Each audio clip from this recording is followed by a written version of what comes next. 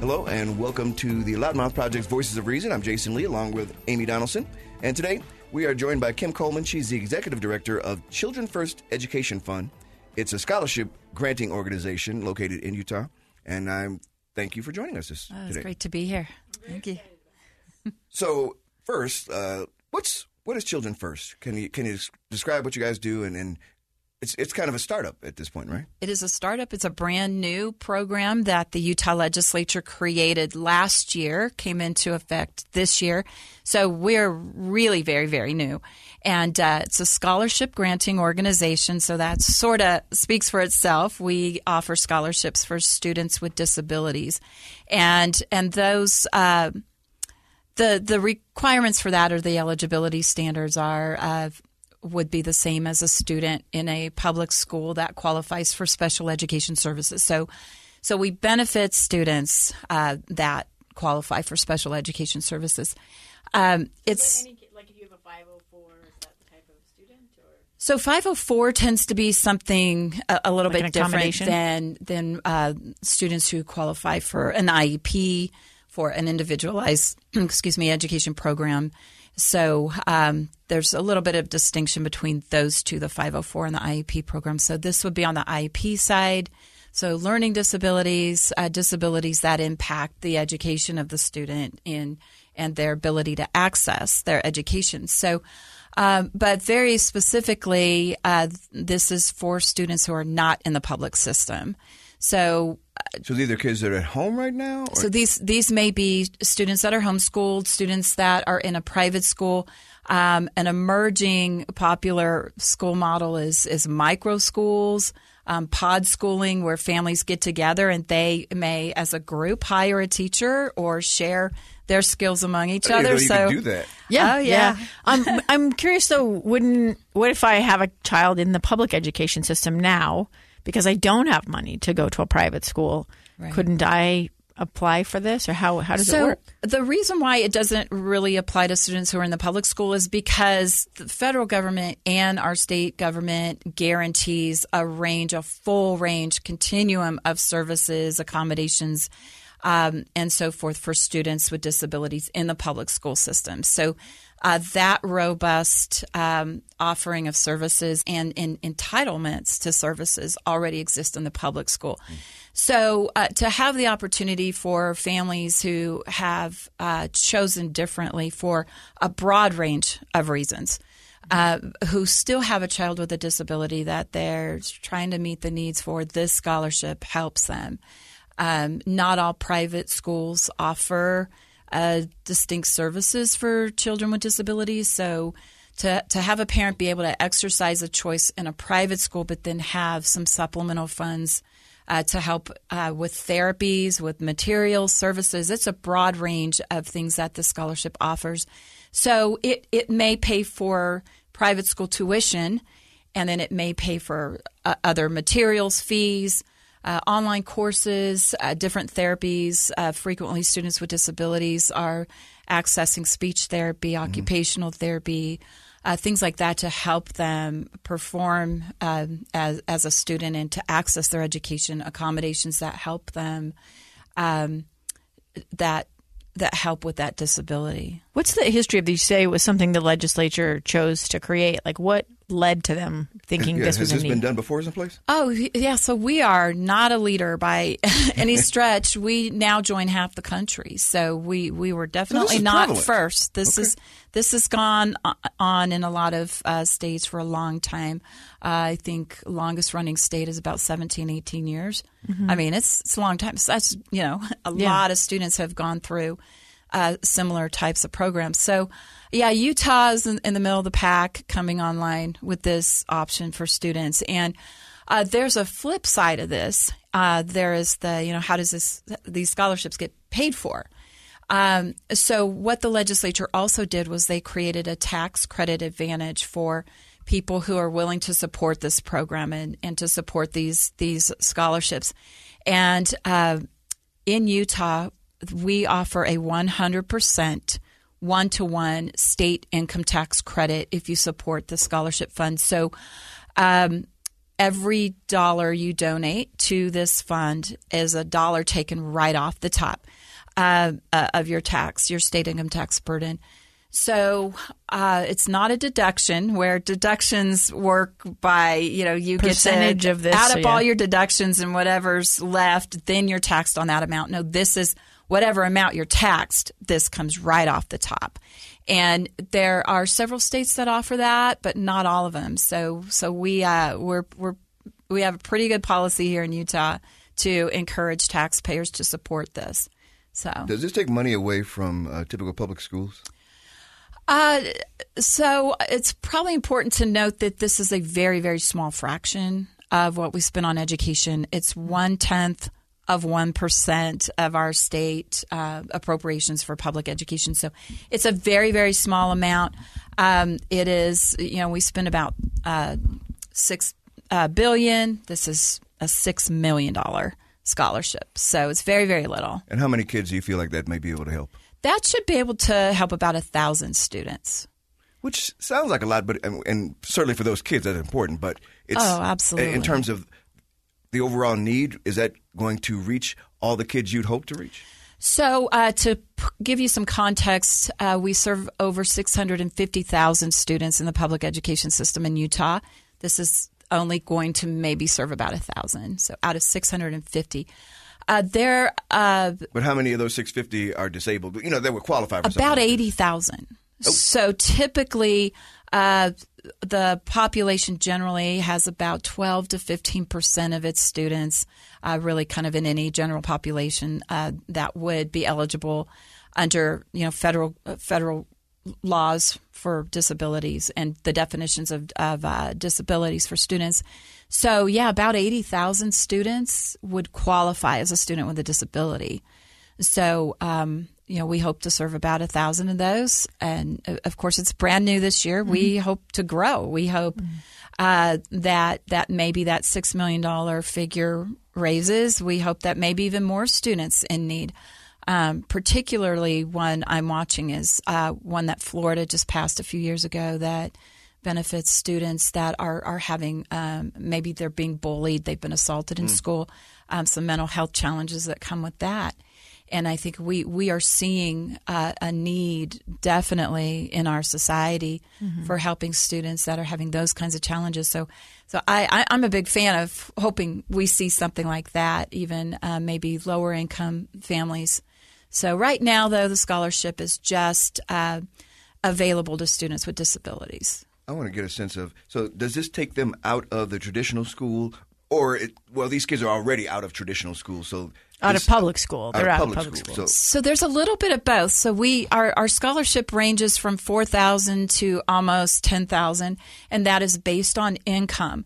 But also, if you're a student who is already outside of the public system, you're already being homeschooled or private schooled, you're only eligible for the smaller amount. If you are a student who is leaving the public school, that scholarship has a larger amount. So it offers a little bit more support for students who haven't already exercised the option to not be in the public school. Mm-hmm.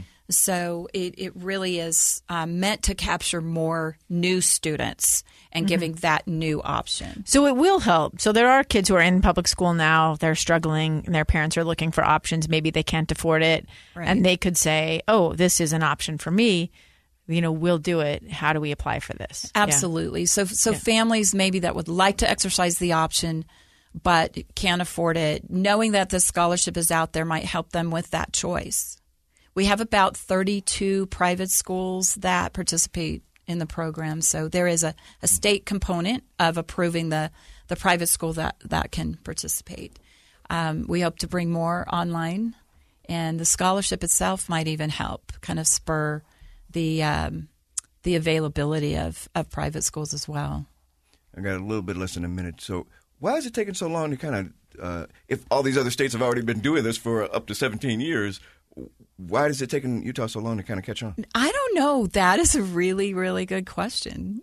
I don't know. Okay. People have tried it over the years. And let's talk about that after, because I think I have some idea of why people are resistant to this. Yeah. Okay.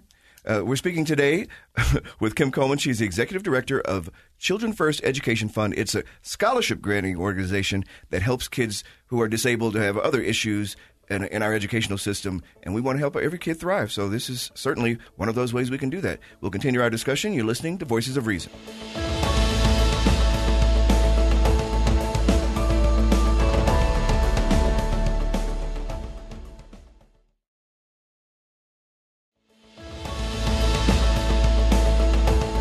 We are back. Jason Lee, Amy Donaldson, Loudmouth Project's Voices of Reason, speaking today with Kim Coleman, Executive Director of Children First Education Fund that grants scholarships, a newly developed organization that is hoping to grant scholarships to kids who have a lot of special needs, but the education system as it works, and these are private school kids in a lot of cases, just doesn't meet the needs of these children.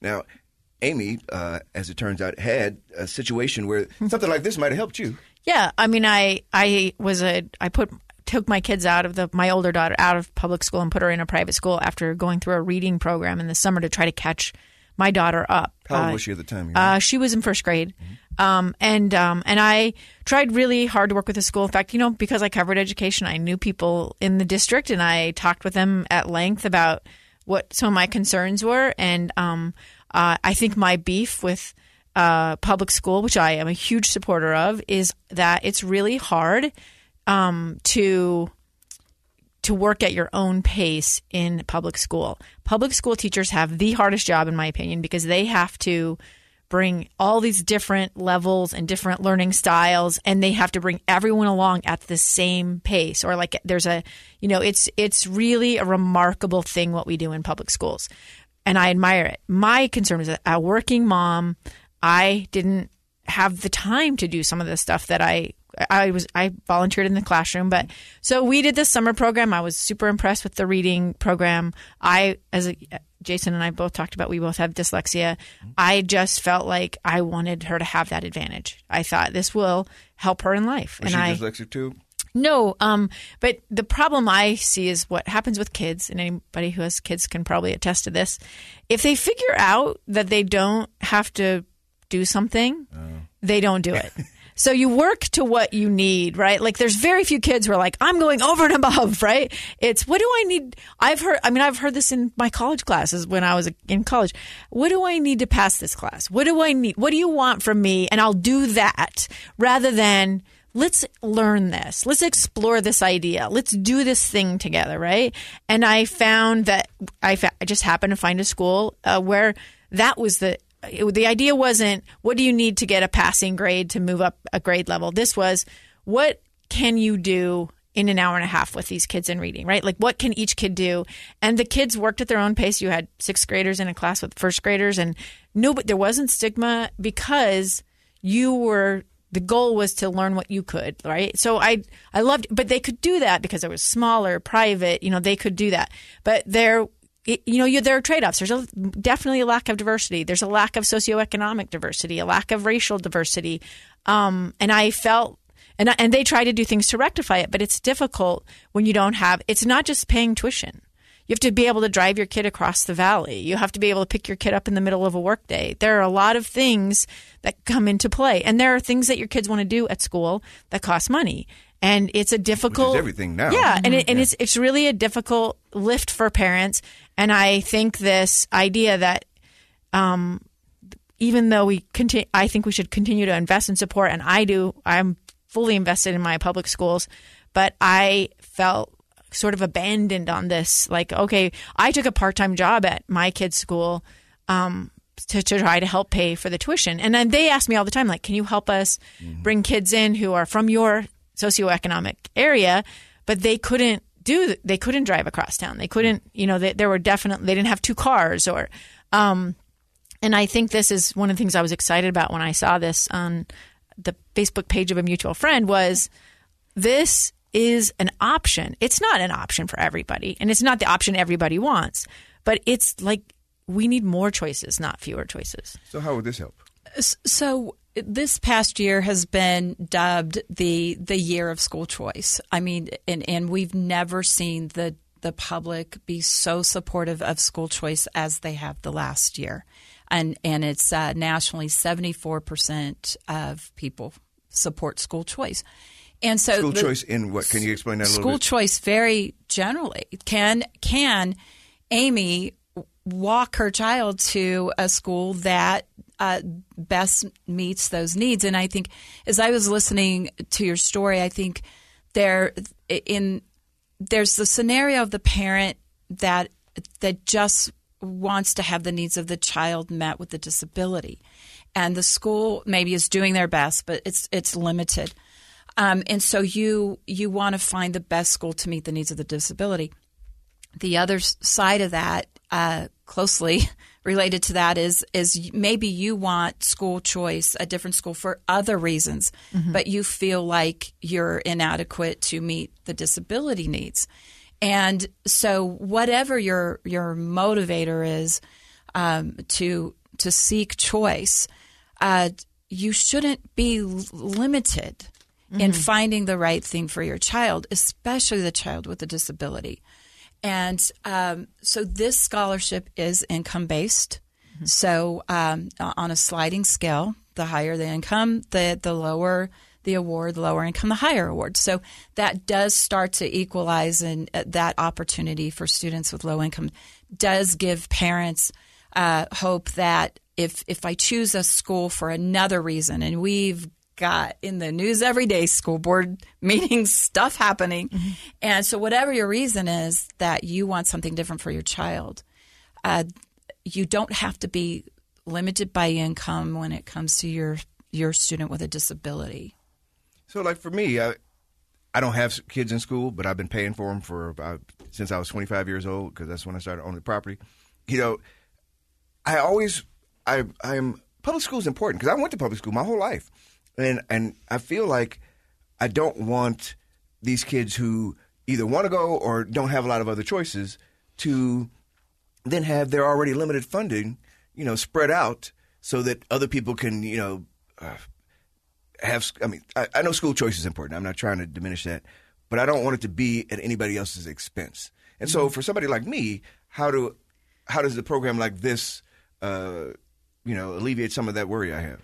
So one of the great things is we are seeing these students have exponentially improved success in education. That is an investment, however that impacts the public school. That is an investment of our state generally that has a generational impact on our economy and future generations being able to contribute to the economy. But what's great also across the country is where we've seen these states implement these programs, we're seeing about a 4-to-1 savings. So for that $1,000 donation that's receiving a tax credit, it's saving the state anywhere from $2,000 to $4,000 for that student. So that is a net benefit on the financial side, but then on the bigger picture side of the future. And those future citizens that are accessing an education that's better meeting their needs has an immeasurable impact over time in a generation. Okay. And I also think that like my kids went back into public school, Daphne for middle school and Rachel for high school, at the high school level, because they did want to have like a wider, sort of more public education experience. And I think that's probably the case with a lot of parents. Like they are doing what they can to help especially kids with disabilities. When you start behind or when you start at a disadvantage, it's hard to and there's so many ways in which it happens. And I guess, do you hear from parents? Are you hearing about these kinds of things? What are you hearing from the people who are? Well, I mean, for us, we're brand new, so we are excited to kind of put together the baseline data this year and then watch those long-term effects and short-term effects. But in the life of a child, it's such a small time, and the year in the life of a child is so impactful. They can't wait for the grown-ups to figure out their mess, right? Yeah, and so to be able to empower parents more to just do what's great and best for their child. I mean, we've just got to get there, and we've got to get there to a greater degree. Utah is generally pretty good with school choice. We have long had a system where you're not necessarily locked into your neighborhood school. You can exercise a special permit and go to a school across the district or even into another district. That's a plus for Utah. But, frequently those better schools have waiting lists or, there's no room. We have a robust charter school system with pluses and minuses. So this has really been called the new frontier in public education choices is really empowering the parent to make very, very specialized decisions about their child with a disability. And again, we have these 32 private schools that participate, but we also have what's called an education scholarship account, which is new. There's only a handful of states that have that. Let's talk about that when we come back. So we're talking education today. You're listening to Voices of Reason.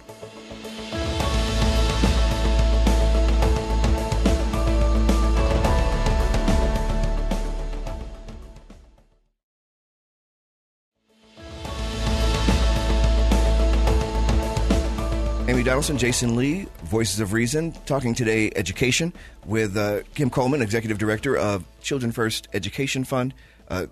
You guys you're developing a program to give scholarships, grant scholarships to kids, generally speaking, special needs or disabilities. How do you children with disabilities? Disabilities. Mm-hmm. So, again, I love the idea of helping children any way you can. Though I went to public schools in working class neighborhoods. So, we didn't have deep pockets. And even though I hear what you're saying is helping these kids, if I had a young kid and I don't want them to go to a school that already doesn't have a lot and then find that, because school choice sounds great in theory, but the same way I don't get to choose, all the things about utilities I pay with my taxes and all these things. I feel like we're trying to give everybody when it comes to education, like we want to change that whole model so that people can send their kids to private school with their public money. I'm like, well, that's not how it works. We're trying to benefit the entire community rather than allow you to take your money and put it to where you want. If you want to send your kid to private school, do that. Mm-hmm. But there's a reason why our society is better served by having strong public education available to every kid, whether they have money or not. And so when I'm listening to this, again, I'm all for what you're trying to do, and I'm not trying to diminish that in any way. But I still want to understand how this can be done in a way that doesn't hurt kids whose choices aren't quite as broad as what you're describing. Right. So you're talking about the system, and I think what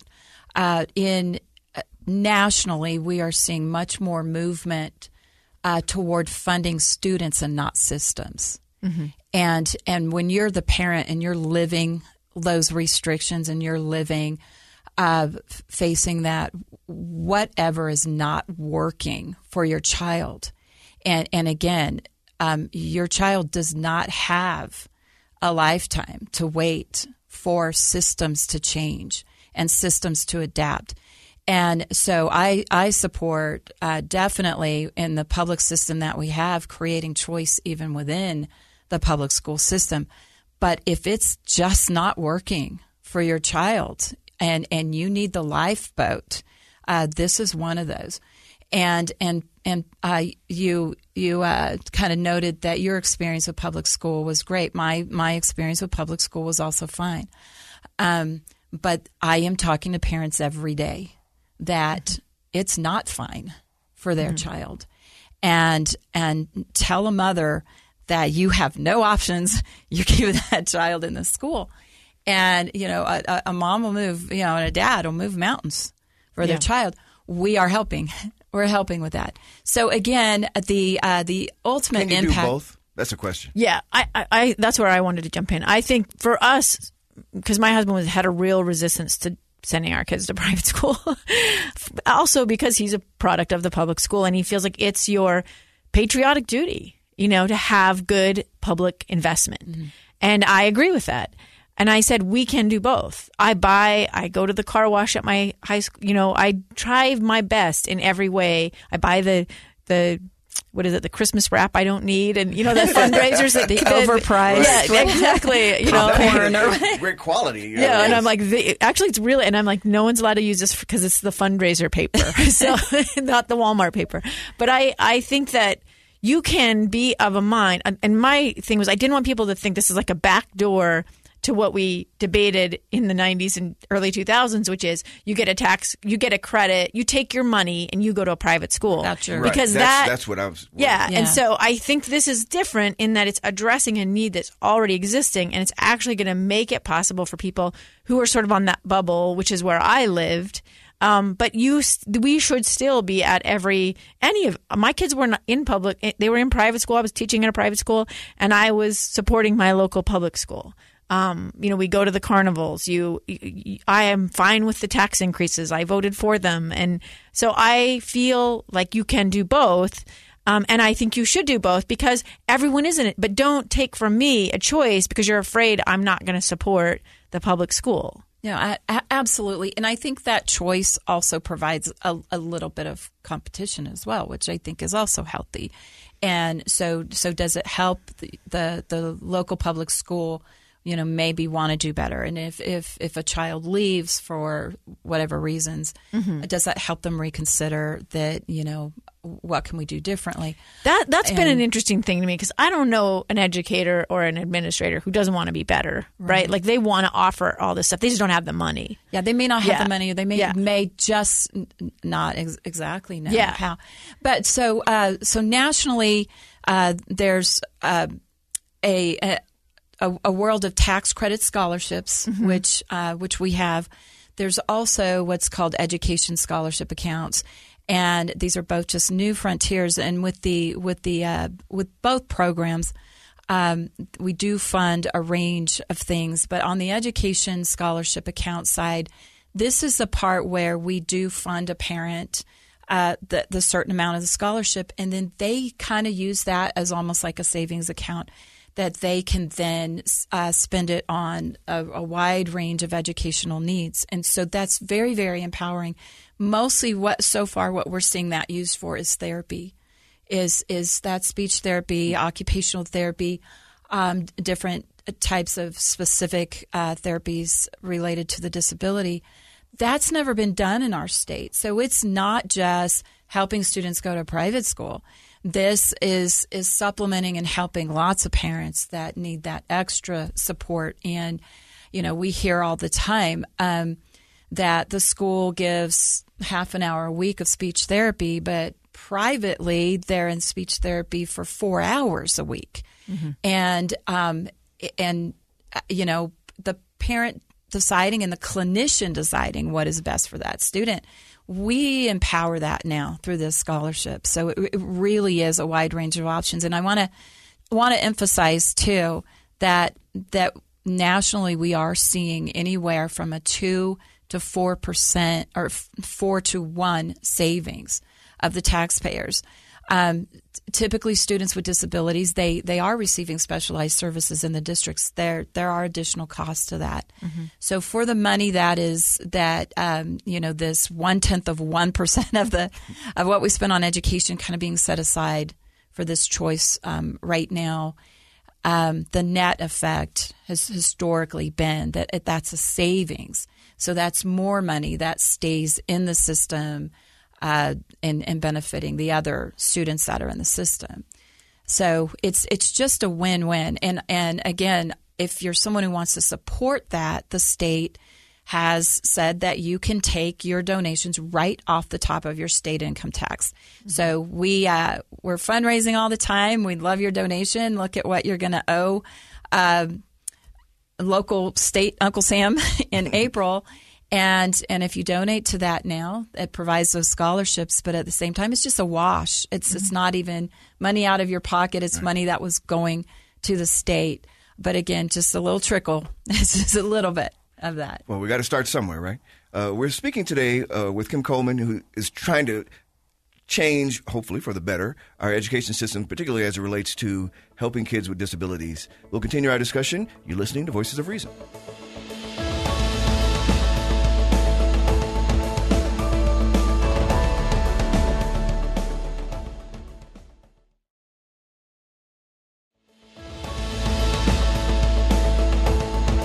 Voices of Reason, Jason Lee, Amy Donaldson, today speaking with Kim Coleman, who's the Executive Director of Children First Education Fund, which is a scholarship granting organization.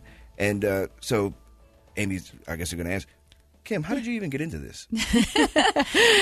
You tell us a little bit about your background. So I do have a background in school choice. Started one of the earliest charter schools in Utah way back in like 2005, 2006. Isn't it amazing that was 15 years ago? I know. Yeah. I just hate that. Long time ago. We've seen thousands of students come through our school, and just watching generally the movement across the nation. Charter schools don't solve every problem either. Mm-hmm. So, providing even more resources for families and more choices for families is, I just think that's always a better. Had you been an educator?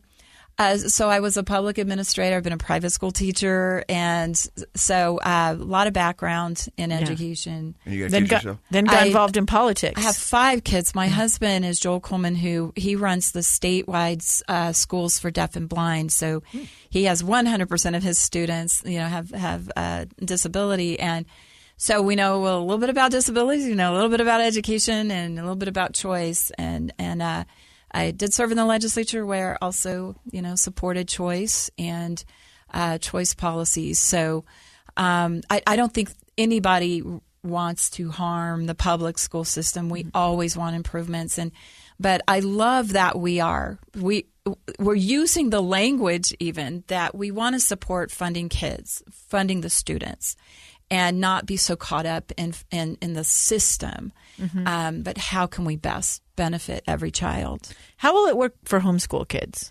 So homeschooled kids are also eligible for the scholarship. So, and there are a lot of homeschool kids with disabilities, and that may be the reason a parent chose to homeschool. I almost did this because my daughter had a congenital heart defect. Yeah. Right. And how overwhelming could that possibly be for a parent that feels like they want to homeschool, but they don't know, they don't feel qualified. It's hard, though, isn't it? Oh, yeah. Yeah. Well, I was like, I could teach my kids reading and writing, but they would never be able to do math. No, I mean, you have to think of the things you learn in school. Anybody thinks this teaching kids is easy is nuts. Yeah, I don't think that's easy. But if you have a student with a child with a disability, that may self-limit your choices, but this scholarship can then come in and supplement what you're doing at home and provide those additional therapies, those additional supports, coursework, things like that. And like I said, we're seeing a movement across the country of micro-schooling where parents get together and they may hire their own teacher. And again, if there's a student with special needs in that cohort, this scholarship can help. You mentioned, though, resources.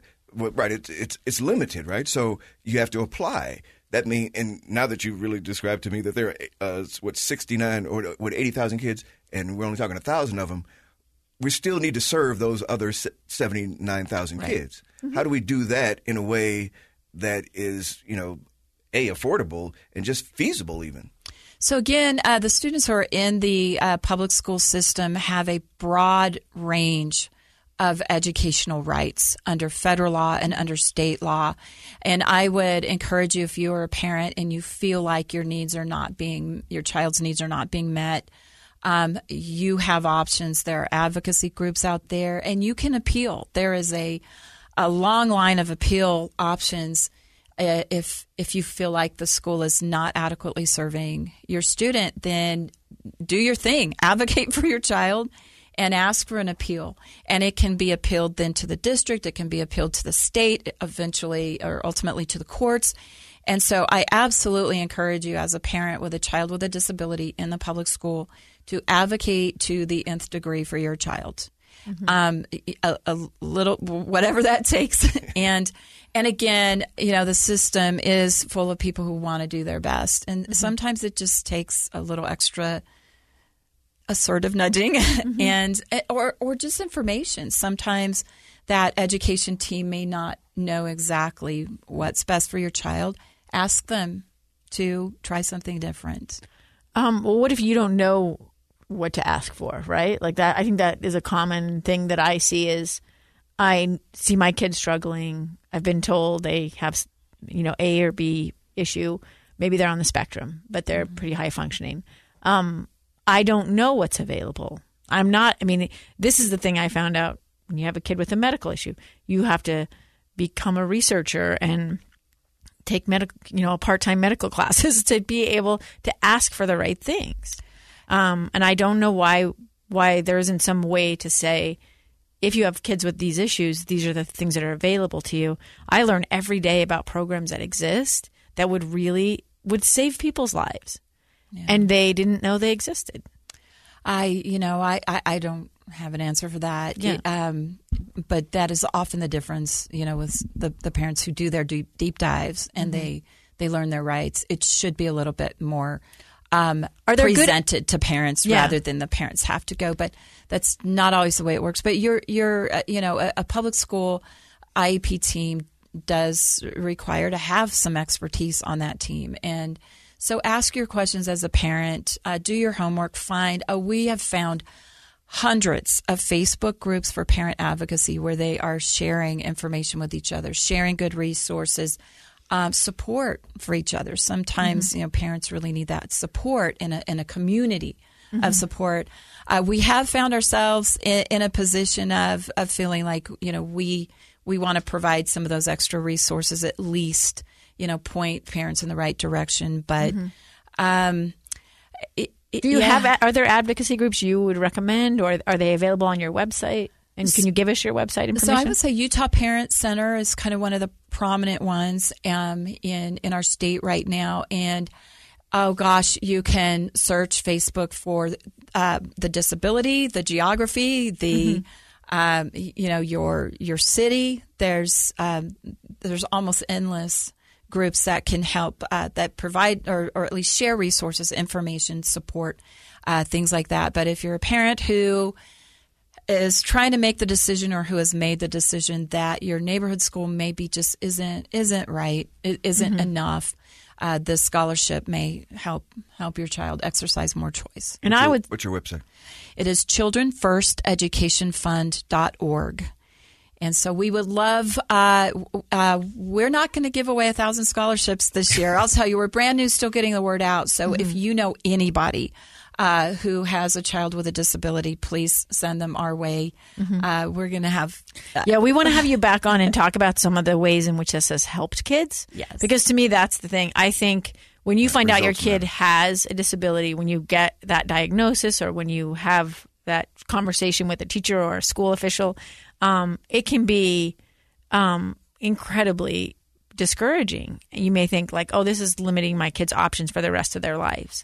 And I would say that is not the case. And that's sort of what you're hoping will happen. Right. I mean, this really opens up all the options, again, for those services, for those materials, coursework, private institutions as well. So it's the largest range of choice that we've provided students and parents in Utah.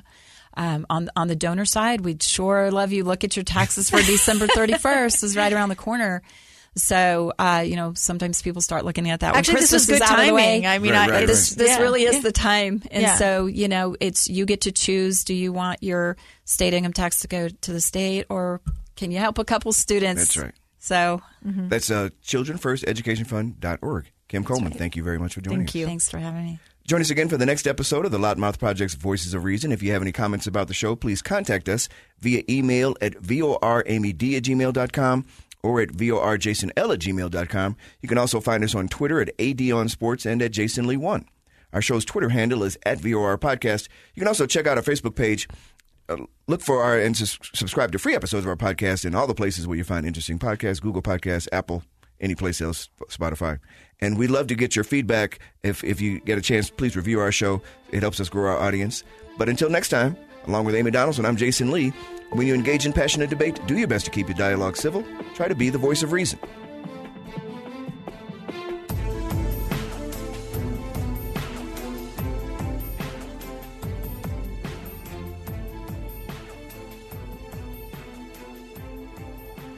Voices of Reason is a production of the Loudmouth Project.